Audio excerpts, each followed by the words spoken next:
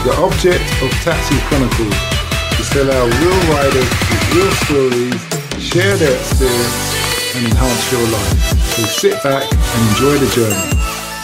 Morning. Yes, we're back with another episode, another rider. Today we are honoured, and I say honoured, to have a journalist in the house, because we all know journalists do not want to do a podcast for some reason in my taxi, but I've got one here.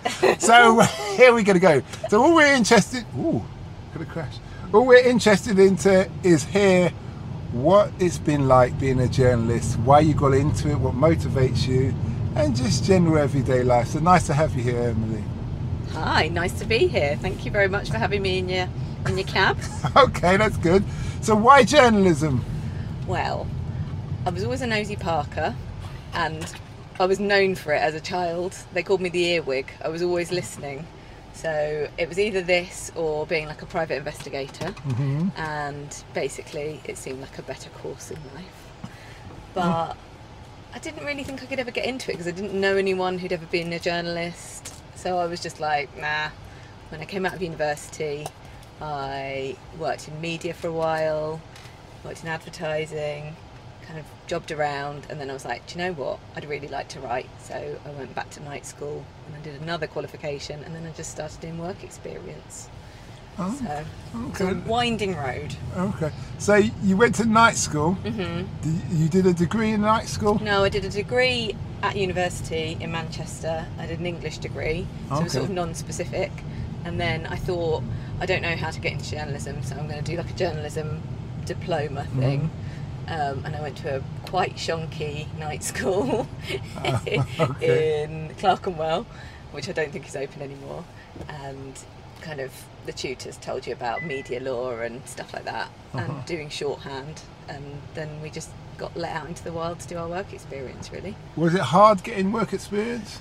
At that point, there weren't so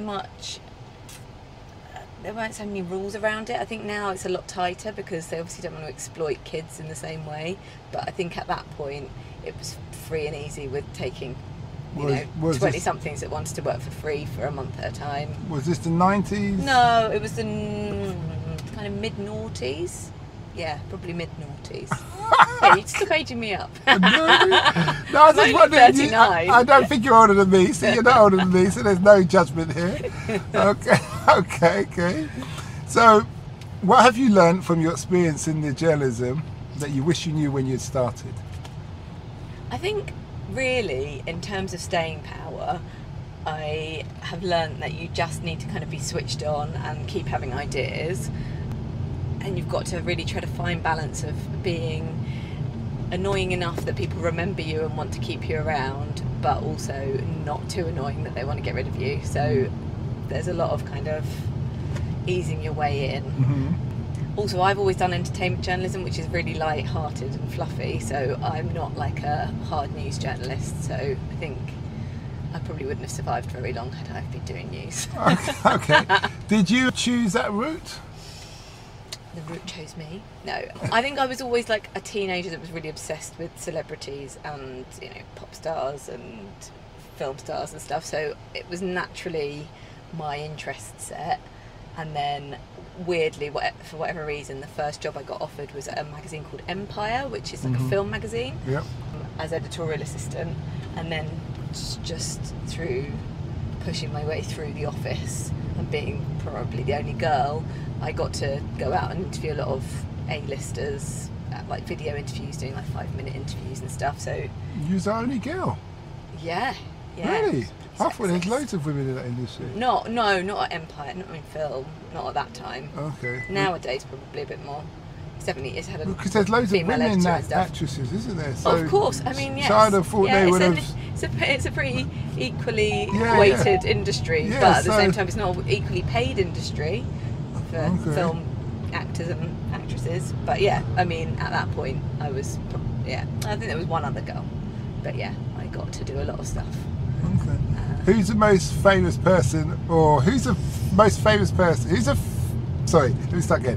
Who's the famous person who you found it hard to interview because you had a crush on them? Oh my God, loads of people.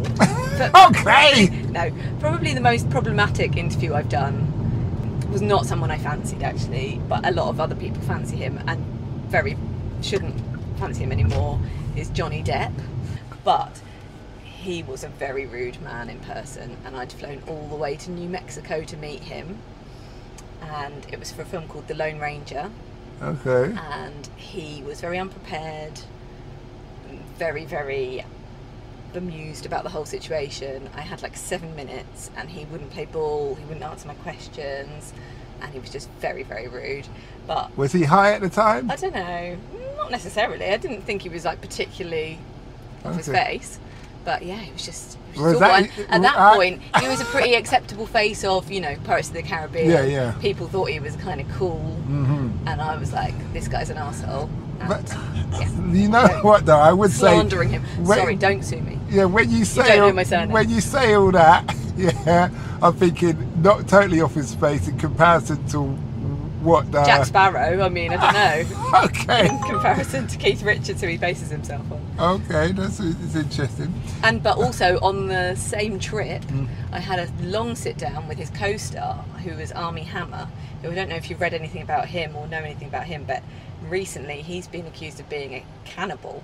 So I mean, that was a real fun trip for me, being trapped in a room with some scary guys that nobody really realised at the time. Okay. Okay. Everything's coming out the closet now, isn't it? Yeah, sure. Okay.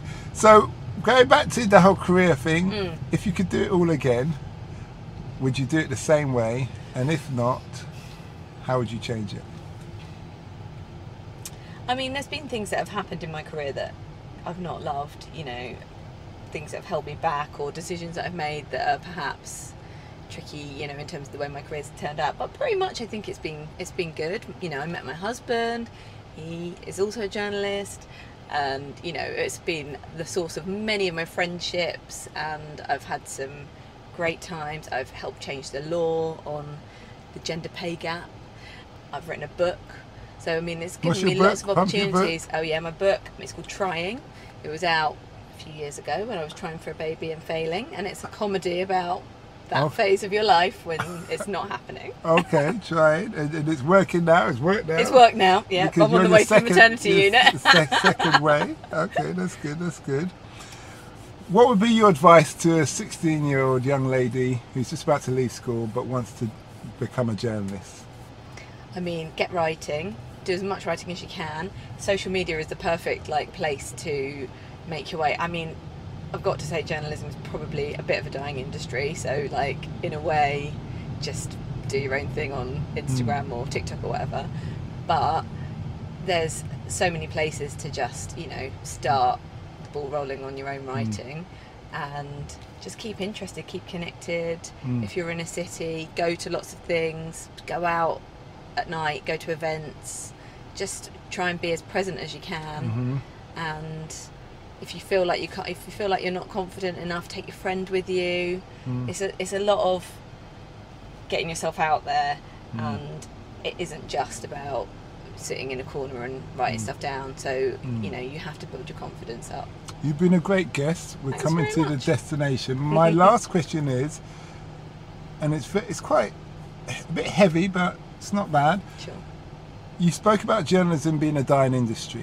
What do you see as the future of journalism? We spoke about people listen, the average age of 35 and under, they get it from social media. Yeah. They've kind of lost trust, and they prefer things in snip bites. What do you think was the future of journalism? It's tricky because social media journalism, or you know, getting your news in those quadratable bites, is tricky because we think that we're getting broad knowledge from that, but actually your algorithms are very tailored, so you're getting a very slim point of view from that as well. So whilst people brand kind of mainstream media as being you know, really in one lane or another politically or whatever, it's all the same. Your social media is doing the same thing to you too. But I feel like podcasts are a great way of listening to longer form journalism. You know, I'm seeing great video journalism on TikTok. People are doing, you know, really great reports in those ways in short form. So you just have to root around and see what you find. So video and journalism. Don't accept everything as a given. Don't accept everything as word. You can't do that. You've always got to kind of keep an open mind, be a bit cynical, and you'll come to the truth eventually. Okay. So it's all about video journalism, really. Yeah, I'd say that is a good way of finding stuff, but audio journalism too. Well, thanks a lot. We're finally here. We wish you well in your future endeavours in your career, and we thank you for educating the young. Oh, sure. Thanks. We hope that episode enhanced your life. We post an interview every day as well as vlogging on our social media channels. Don't forget to subscribe to get our latest episode.